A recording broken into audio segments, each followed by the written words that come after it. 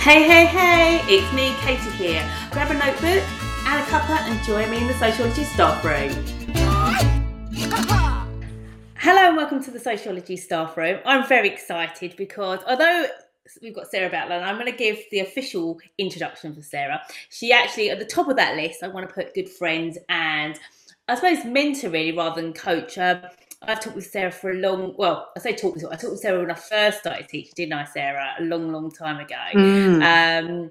But obviously we haven't talked for many years, but we still keep in contact over teaching and learning. So I'm doing the official bit first. This is Sarah Butler, who is the head of Sociology and Psychology at a selective school within the South East. Obviously experienced sociology teacher, and most importantly, a tech geek, but a good friend. So thank you for your time this evening. It's lovely to be here. I was going to describe our relationship as fellow sociology geeks. Yes, definitely. I mean, I think when we first started, I think we were just, maybe I was the geek and you were the cool one. And then over time, you got more into sociology. We've done similar sort of courses and studies, and I know that you're also studying towards a PhD at the moment. So, but we're here to talk about tech in sociology and how we can use EdTech. And I know that I've personally asked you questions about that, particularly during lockdown. I was like, help me, I've never taught like this before. And actually, for lots of us, I'm assuming maybe it's just me, isn't part of our toolkit as such. So really sort of want to go straight into it. What do we mean by EdTech? What does that even mean for someone that may not, have used it as such? I think firstly, you're absolutely right. For so many people, the lockdown and teaching online for that extended period of time really was the kind of push that so many people needed to dip their toe in the EdTech waters. And some people, I think, remember it as a distant memory, and some people then brought that back into the classroom with them. And I think EdTech, educational technology, it's become a bit of a, hashtag EdTech. I think it's simply the resources we use digitally to enhance teaching and learning. And I think that can have it can have like a negative kind of persona sometimes, because people think of it as very gimmicky. And I think the thing we have to remember about it is this is part of our pedagogical toolkit. It's not something we bolt on. It's not something we use because we think we have to. And it's not something we use to make the lessons fun. I think it's something that we do to enhance. So it's all based on what's your learning objective? How are you going to use the EdTech to enhance that? And a lot of it is about the insight that it gives us into what the students are doing.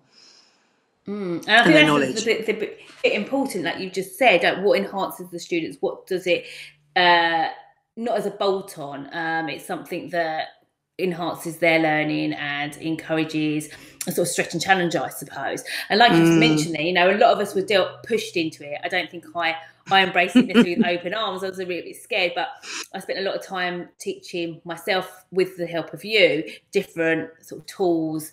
But I want to be honest, full disclosure, I haven't really used it again since. I've gone back to sort of my traditional toolkit, and I feel like I'm scared to tell you that because I sort of really embrace. But do you know what? I know why. I think that it triggers something for me. I think it's not the EdTech. I think it's when I used it. So really from a psychology perspective, when I think of EdTech, I think of lockdown, and I think of COVID, and I think of all of those things. And I've maybe if I got to know and play around with it more outside the realms of COVID, it's a bit like I don't know, certain other triggers, but I won't go into it because it's like a therapy session about COVID. So, I mean, first of all, how should it not be used? Because you said, like, obviously it could be a bit of a bolt-on. Is that just as far as that? It shouldn't be used as a bolt-on? Or how else could it be used not the best way possible? I think it's got to be something that contributes to achieving your learning intention. If it doesn't contribute to that, you've got to ask yourself what the reason is that you're doing it. That doesn't mean something can't be fun and engaging and contribute to the learning intention. But there's got to be that kind of reflective question, hasn't there? Why am I going to use this? Am I doing a quiz at the beginning of the lesson because the students love Kahoot and the music gets them really excited? Full disclosure, I hate Kahoot. I just need to say that quite early on. I hate Kahoot. I hate mini whiteboards. They're two things drive me nuts. But I think there are lots of alternatives to them that do the same thing. So I think if you're doing a quiz at the beginning of the lesson and you realise that using an online tool is going to give you a better insight into your student formative position or your formative insight that you can gain, then doing it through their phones and getting a percentage on the screen of who got which answer right or wrong is often way quicker than using mini whiteboards or asking them to put their hands up. If it gives you a bigger sample in terms of the learning that's taken place and where the learning gaps are, then it's really useful. But if you're doing it superficially, and of course we're plugging in the information to these quizzes, or there's so many different things we can use, whether you're writing collaborative paragraphs, students are working together collaboratively in the same room or from home or online, or in a computer room or on their phones in the classroom, or if you've got Chromebooks in the classroom. So many schools are set up in so many different ways in terms of devices. But if you've plugged in an overly easy multiple choice as your lesson starter, it's not going to be the most effective memory retrieval. But if you've plugged in a multiple choice that acts as a hinge question or a set of hinge questions, and your students are going to take away a list of learning gaps and some really clear actionable feedback from that activity, then the online part is simply the way we deliver the pedagogy, not the pedagogy itself. Does that make sense? Have I gone too geeky? No, I think let me paraphrase. So basically, it's a tool, basically, yeah. And it's not something that replaces pedagogy. It's something that enhances it. Is that, as I'm understanding, that it's something that is something that is embedded within a lesson, but it's not all and everything. So, like you said, you might have some multiple questions that are on a tool as such, but then you might add on some hinge questions, and it might be more of an effective way. I'm not suggesting that people who use whiteboards, it's just your personal choice, you don't like wherever it's like a little brackets there for people that do like to use them.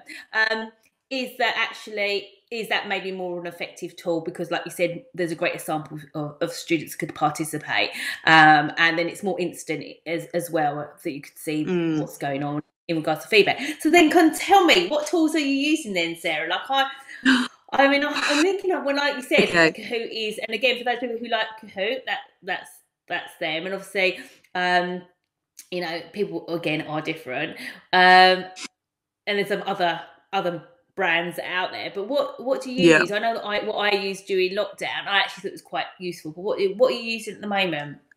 So at the moment, so this afternoon I had 60 students in the main hall, and we use Slido. And Slido is exactly the same as Kahoot. It just doesn't have the music and it doesn't have the fun. So I'm not making myself out sound a really boring teacher here, but it simply gives you the percentage of the students that chose each answer, and then you reveal which was the correct answer. And I think because it takes away the kind of energizing aspect of Kahoot, but you've got all of the power of the tool that it is, I absolutely love using it. So for me, that tells me, it surprises me all the time. I'll think, this is an easy question, everyone's going to get this right, and then I look and the class is split between two different studies, and I genuinely, then that informs my planning. It informs what we do next in the lesson. It informs whether we can move on. Because of so much that it tells me. And I think if you're sampling one or two students in the class, you're not going to get that insight. Students so often don't want to speak out about the fact they might not understand something. But when they're pushed into having to choose an option on their phone, and we can talk about the boundaries around having phones in the classroom, and I'm talking about from a sixth form perspective, which are obviously, there are many schools where you can't ask your year nines to get their phones out. But I think that's the formative insight for me is everything, basically. That's if it tells me something that I wasn't otherwise going to find out. And I've got year 13 classes with 30 students in. Now, mini whiteboards, even if I did like them, and I like the electronic version of them, I like what they do, but I can't look at 30 mini whiteboards in the time that I can look at the breakdown on the screen. So for me, it's incredibly efficient to have something like Slido. But then if we're talking about things like quizzes, I really like Wordwall as well. Wordwall is you can create not just the online quiz, but you can create the printable version of it. So you've got your online quiz, but the students might do it on paper or they might do it on their phone, and they can go back and practice it time and time again. And the thing I like about Wordwall is you can put a QR code on the screen at the beginning of the lesson. And that's your kind of do now. So the students come in, that's it. They grab their phone, they scan the QR code. There's something kind of feels really efficient about that. But they've also got that QR code on the slides for future revision, you know, when they want to revise those topics. But I don't think it's all about memory retrieval and quizzes. It's about writing collaboratively. There's something amazing about seeing students from four corners of the classroom working on the same paragraph. And you can do that through Google Slides, you can do that through Google Docs, you can do that through Microsoft, although it updates slightly slower. So the students have to refresh more. But there's something amazing about, you know, writing a paragraph and then someone else in the room highlighting the analysis or highlighting the evaluation or highlighting the key studies or the sociological terminology. And the power that it has for peer feedback is amazing, I think. So I think like we kind of have to remember that sometimes we're talking about exam skills and sometimes we're talking about AO1 and kind of application. So it's, and again, it comes back to what's the learning intention and does the technology enhance it? Or hinder it potentially as well. Yeah, exactly. Absolutely, yeah. Especially like if it takes it off, like you said, if it's more entertaining rather than sort of the value-added element. So it was an interesting bit. There was a lot for me to take on, like because obviously I'm sort of sitting here feeling a bit guilty that I haven't done this. You know, even like I was thinking, you know, sort of like you said, the sort of Google Docs, and I think it's great that everyone can be working on something at one time. I know that, say for example, I did actually do a bit of that. So I got my students to do a project, a piece of research. And they obviously created Google Forms as well. So they were doing sort of using tech there. And they were working in projects. And they were all working on a project together, as a couple of them. And they could be on Google Docs at the same time and sort of work on that, which I think is amazing. Like, you know, like you said, seeing them sort of collaborate next to each other, but all contributed. I know we're doing an assembly next week, volunteered, got students opting in for International Women's Day to do with the assembly, which would make sense that sociology students are doing that. But again, we're creating that through a document like that. But I'm interested because I have seen Slido, I have seen it. Can that create a QR code from that? Can you do that as well? I think, yeah, so Slido's live, so you create the QR code and everyone joins. Whereas things like Wordwall are more kind of static activities and each student joins individually. So with Wordwall, you'd get your own result, but with Slido, you're compared against others. And I don't think the element of competition needs to be in every single lesson. I think quite often that kind of ipsative assessment of students just basing their achievement on their previous achievement and their individual progress journey. I think the other thing that's worth mentioning is it's not always just about student collaboration. These tools are fantastic for teacher collaboration. So we use Microsoft Forms, and you can use Google Forms as well. We set 50 mark, once a term, we do a knowledge test in class, and we do a 50 mark test, and we collaborate together as teachers, and we have a lot of discussion while we're collaborating on that same form. Actually, these questions are too easy. Let's raise the level of challenge. I didn't use that study.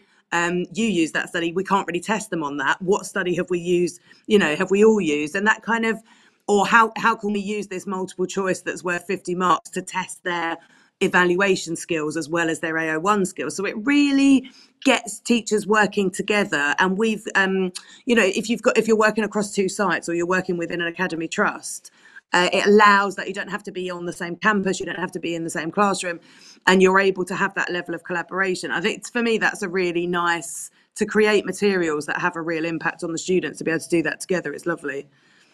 Gosh, there's so much scope, isn't there? Like to do these things. I'm like, oh, what can I do? What can I do? Like I think if I was to take like baby steps, so like say if you're like a technophobe or someone that's been sort of traumatized because of COVID and they're sort of obviously I use Pear Deck, as you know, that's what I use, which again, I just got the free version of it because I wasn't willing to pay any money for it out of my own pocket. And obviously, you know, it's a long time ago. What would you start off with? What's a good intro for someone that's sort of, I don't know, more old school. Actually, do you know what I did the other day? That's just how old school I am. I actually bought some flip chart paper to do some collaborative essay writing, just go back old school, you know.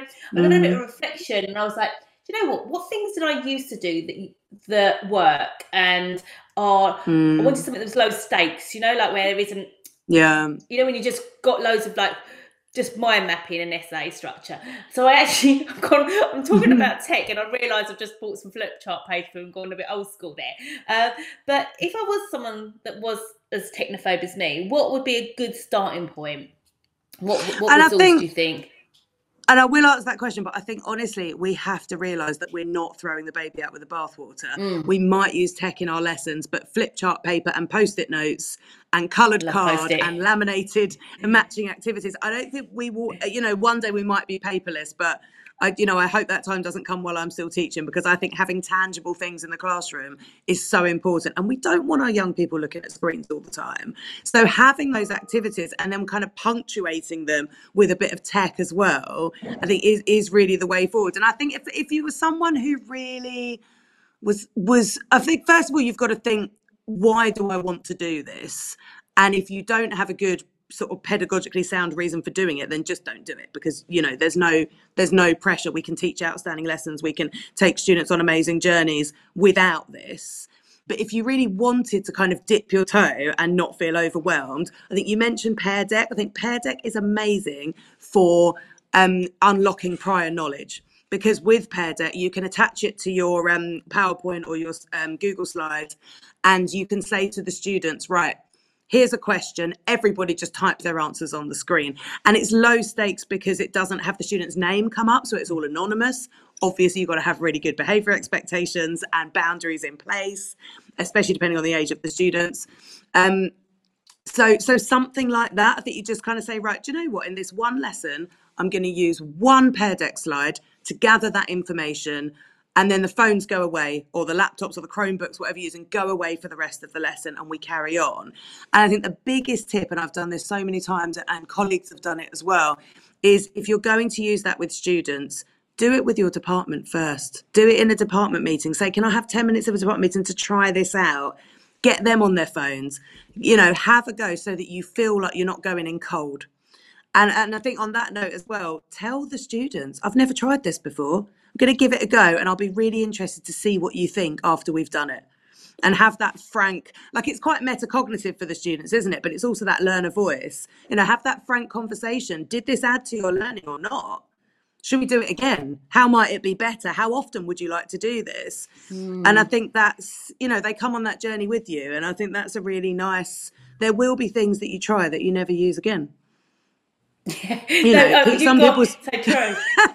So I feel like I'm listening and I'm like, oh my god, I think because, as you know, I obviously know you well as well, but I'm sort of reflecting. I feel like I'm sort of taking it in and reflecting and thinking it's just so true. Like, if you haven't got the reason to do it and you don't know your why, then maybe it's not for you. But if you want to dip your toes, using your words, then fine. It's about choosing that right group, isn't it? That you don't do it with your sort of group you haven't created those bonds with necessarily, and it's a bit of a risk. You go with a trusted group, start it maybe with your department first, which sort of makes sense. And actually probably use more tech. As you're talking, I'm thinking, well, I don't use much tech, but then I was thinking, actually, I'm quite chilled about what next topic we do for year 13 options topic. So I've just sent the students out what they call Survey Monkey. What's that called? This internet. So this Survey Monkey. I sent them out a Survey Monkey and got them to reply from that. And actually, once a half term, I do a student voice via that to find out what units they feel most comfortable with, which ones they feel like sort of a rag rate activity. I get them to sort of highlight best techniques for revision, how many hours they're revising, honestly, all that sort of stuff, so that I can then prep the next unit and then obviously prep revision. So I suppose we do use bits and pieces, but remind myself about Pear Deck. You talked a bit about sort of making sure you've got those boundaries in place, particularly with the sort of mobile phone element. Obviously, top tips regarding, I mean, obviously, you don't want us to tell us how to suck eggs, but obviously, you know, getting the students to put the phones away. Whoever came up with that saying, by the way, suck eggs? I don't even know. I don't know where it comes from, honestly. Who would want to suck an egg? I don't know. No doubt there would be something sociological in the reason behind that, but some sociolinguistic. I don't want to think about it too much, but yes. I do think you have to be really aware of your context. So I've worked in several different schools and colleges, and they've all had different approaches and different policies based on the use of devices. And in some schools, it's not okay to be using your personal device, like your phone. In some schools, students have their phones locked away in their lockers all day, so it's not something that you can go rogue. We don't want to be Venkatesh here, do we? And just kind of go ahead with something that doesn't fit the school culture or doesn't fit the school boundaries. But I think if and you've kind of checked that it's something that's okay within your school, I think then the next step, so if it's a supported experiment, I suppose, isn't it, if you're doing it for the first time, the next step is then, do the students understand those boundaries? So I'm not saying everyone should do this, but I quite like the students to have if they're using their phone for something, I like them to have the phone flat on the table. Now, that's partly not really a massive concern of mine, actually. My students are lovely, but I don't really want their camera to be able to be used. So if the phone's flat on the table, we've got no worries about videoing or photographing people. Not that I genuinely think that's an issue with my students, but I think it's something to think about. But the other reason I want their phone flat on the table when they're doing these activities is I don't want them to be on their phone and not have a pen and paper available, because everything they're doing on their phone, it's revealing learning gaps. They're getting things wrong. Hopefully they're getting things wrong. We love a classroom full of wrong answers, don't we? So they're getting these things wrong. If they're not jotting that down, are they going to revisit those things over and over again? And if they're not revisiting, why are we doing that retrieval? I mean, this is all about cognitive science, isn't it? So if we're not doing that retrieval in a way that they go, right, this hasn't embedded in my long-term memory yet, I need to. So we have a learning gaps card on the back of their booklet, and they've got 3 columns. So you write down the thing that you got wrong in the quiz on your phone. You have to revisit that in your study periods 3 times, and you've got to tick it off. And you've got to RAG rate it as well. Did I remember it easily, or was it hard, or could I not remember it that time? And I think that's the boundary for me, I suppose. Is it a boundary? It's not a behavior boundary, but it's a kind of learning boundary of, you are never going to sit there. No one's going to lean back in their chair with both hands on their phone and just do a quiz, because what do we do with the wrong answers from that? So for me, that's the kind of boundary I think really is. And then also it's, right, we're done with the phones. They're going away now. Yeah, making that clear. Because we all get distracted by notifications and things, don't we? So we just need to go, right, that served its purpose, now it's going away. Yeah, definitely. And if you're in a school where... We're just thinking about also being mindful of your issue, which is obvious, but obviously if your school hasn't got Wi-Fi, those students might not have the data as well, so that might not be an option if it's eating into the data, because what you don't want to do is create a divisive situation where students haven't got access to phones or they haven't got the data as well. So it's not just about the pedagogy as well, it's also sort of the wellbeing element to that for those students. And I think that's the other thing, is some schools have got device schemes, haven't they? So some schools have got one-to-one iPads, some schools have got class sets of Chromebooks that you can get out in the lesson, and then some schools you've got students who maybe don't have a mobile phone. We take that for granted quite often, don't we? And yes, students can pair up. I think you really need to be aware of your context before you expect any use of technology. And obviously, I think the best situation is when the school does have devices, because there's that parity. Everyone's got access to the same resources. Yeah, definitely. I just so much. I'm just like, I feel for the first time, maybe not completely quiet, but just thinking about that, because I'm sort of thinking of trying out. I'm being a bit do my own action research, a couple of things, and that might be something else I take on board, because being a reflective practitioner is always helpful, isn't it? On our last thing, I know you've talked about something that we could use if we want to dip our toe in, but what is your favourite sort of tool, as you personal, like as in you, Sarah Butler, what is your favourite EdTech tool? If you were on a desert island, per se, it was going to take a ticket. That's a really tough question, because I think it is about that varied diet. I think we do have go-to favourites that there's one tool you can use in WordWall where you simply, on their phones, the students drag and drop to match up key terms with definitions. So it's so easy to do those quick recall, matching up the theorists with the theories, or matching up the studies with the concepts. And I really like those because I think they just start the lesson on this really interactive element.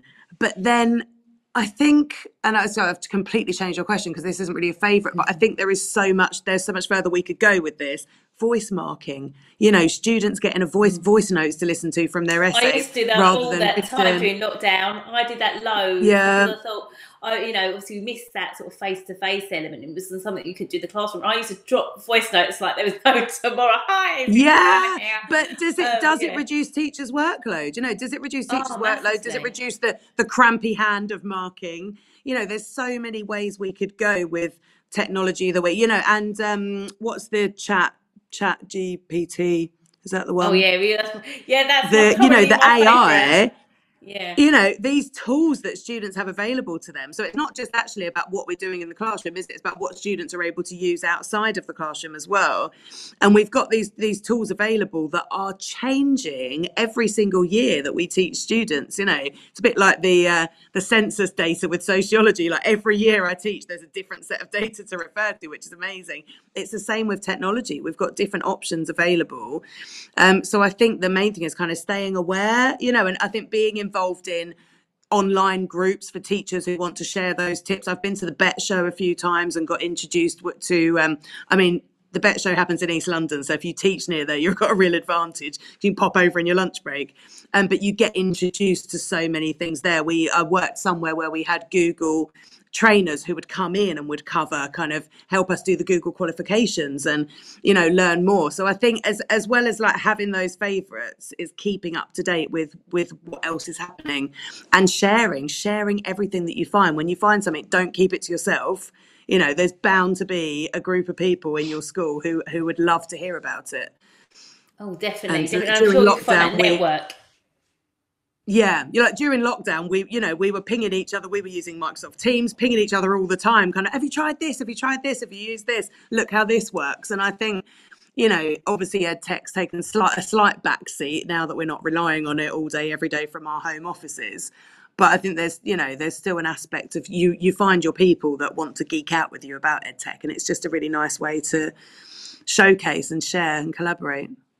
Yeah, definitely. And I think, like you said, it's about staying fresh and staying abreast of what's going on and the changes. And I think, what you just said as well is if it's not within an online community, I'm sure there's someone within your school that wouldn't necessarily feel the same in that and finding that out. So there's so much, honestly, my brain's like, I'm going to try, I think out of all of them, because I have tried Pear Deck out, I'm going to try that Slido. I think that's what I'm going to do. I'm going to commit myself to that. So when I see you next, can I suggest one other thing that I think is lovely? Actually, when you said what's my favourite, this is my current favourite, but I haven't used it long enough to know if it's a gimmick.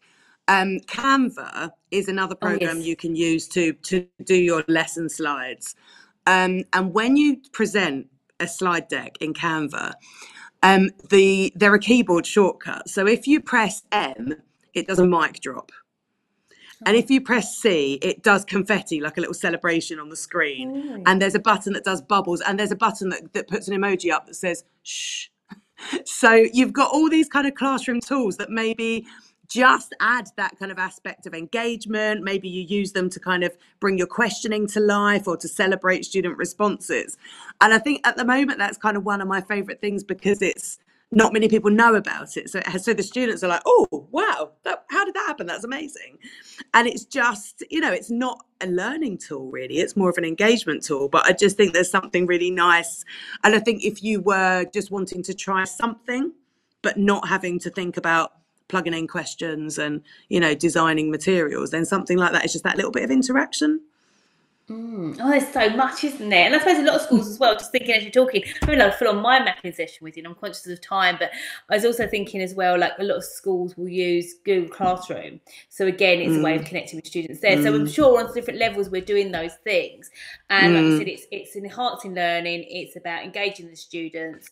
And if it's not doing those things, then maybe it might be not the thing that we should be using at that time. I know that we've got someone talking about ChatGTP in a couple of weeks or months' time, actually. I'd love to talk about that more. I know I've got someone talking about that, but I'm sure I'll talk about that with you outside. And I know there's lots of I know there's other practitioners that have got thoughts around that and how we can use it. But thank you for your time, Sarah. And it's always great to speak to you, because I don't know, I feel like it's maybe a bit more of a one-way relationship with me and you, that I feel like I gain loads from you, and I'm like, oh, what's Sarah gained from me? Definitely not. No way. Thank you for your time, and have a lovely evening, and look after yourself, and thank you for getting me to think. So thank you. All right, take care. Thank you. Bye-bye. Sociology Staffroom is brought to you by Tutor2U Sociology. Find us at tutor2u.net/sociology, or follow us on Twitter at tutor2usoc or Instagram at tutor2usoc. You can also join our very lively Facebook groups for sociology teachers. See you soon.